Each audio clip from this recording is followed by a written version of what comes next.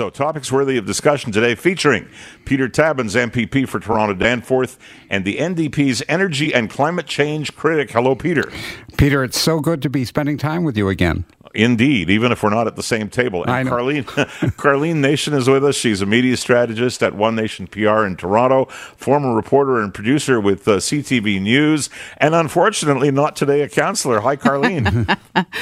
Hello, Peter. It's happy to hear your voice. I'm happy to be here, and I'm sad I'm not a councillor, but we'll see what happens in 4 years. Well, look at you never keep a good girl down, and you're one of those. And Christin Carmichael Greb, who was a councillor for Ward 16, Eglinton-Lawrence, and is now no longer a councillor. Christin, welcome. Thank you for having me. I hope that it was a good run, and I will look forward to hearing what the next big thing is for you. Thank you. All right, let's go into something that's been under conversation for the entire day. I mean, it's been in conversation since the election, but now there's something to sink our teeth into called a bill. Bill 47, which the government of the day, the Ford government, will enact because it has the numbers to do it, that will replace Bill 148. And this has to do with labor. And the guy to go to first on this has to be you, Tabuns, because I know you're chomping at the bit because you're a member of the official opposition. You have definitive opinions that you and I have discussed over the years. Let's stick for now to just the minimum wage piece.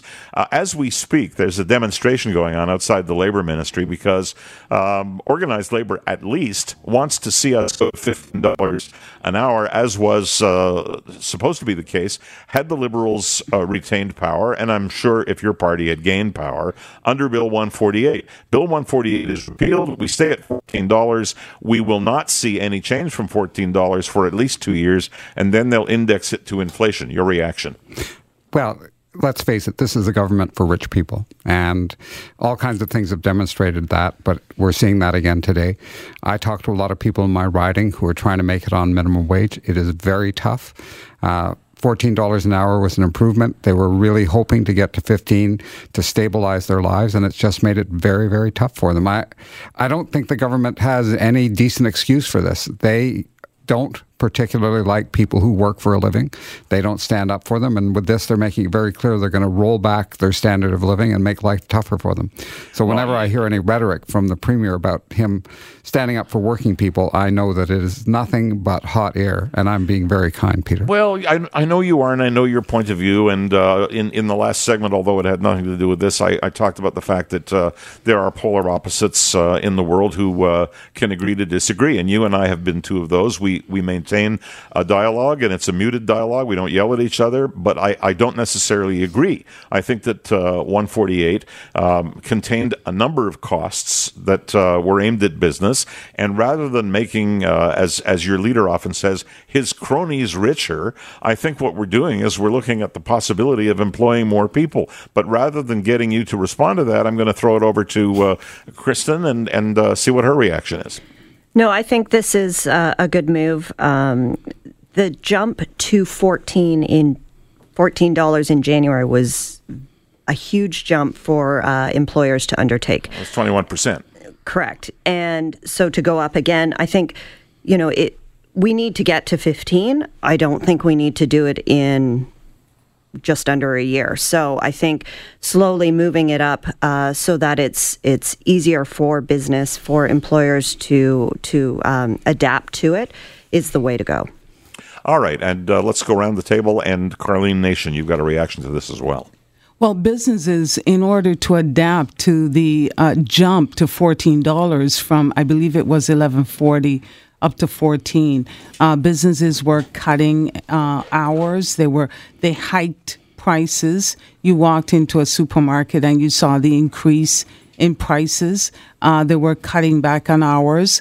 One supermarket chain said that the increase was going to cost them $190 million to their bottom line this year. So there's a cost to businesses with the minimum wage. I support employees getting a good rate of pay, but we also have to look at employers.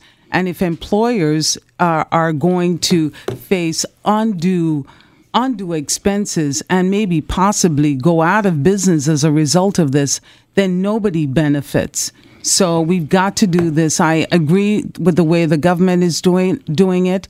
Put the increase in a year, in maybe 2020, and ensure that and then it's index phased to inflation, which is what they're going to do. And ensure it's phased in gradually. Well, they're talking about an index to inflation. I'm going to bring it back to Peter Tabuns, because you're clearly outnumbered on panel and with me, because you know that if I were still there, I'd be part of that government.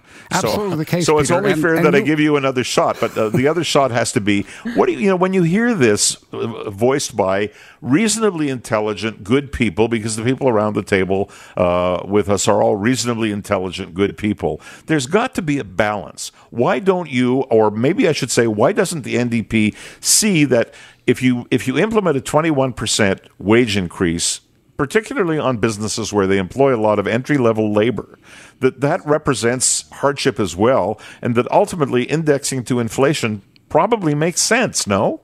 Well, I think it does have to be indexed to inflation after it goes to $15 an hour. But frankly, Peter, and again, I don't have arguments with the people sitting around this table, including you. We're able to disagree. I think that's fair. That's the way humanity moves forward. I think that's fair. But we've seen in this society over the last 30 years a big shift in wealth away from the bottom 80% of the population to the top 5%, to the big top 1%. I know that the majority of minimum wage workers are working for big corporations, not for small corporations, not for small businesses. That's who is running things. When Karlene refers to an employer or a grocery chain that's going to pay an extra $190 million a year, I have to ask, is that one of those grocery chains that was involved in the price fixing for bread and that's currently being investigated for damping down competition? The big boys and the big girls know how to look after themselves. I'm interested in people, and I meet them all the time in my riding, who are having a very tough time getting by. They work very long hours. They deserve a pay increase. And frankly, if you're going to have a healthy economy, you have to have people in the bottom half of that economy earning a decent wage. Okay, I'm going to take hold on, Karlene. I'm going to take a timeout there because I've got to do a timeout. We'll come back and we'll go back to this subject, and we'll dovetail into the attack on Labour Minister Scott's constituency office. I am Peter Sherman, along with Peter Tabuns, Karlene Nation, Christin Carmichael Greb. This is Topics Worthy of Discussion on the Oakley Show, Global News Radio 640 Toronto.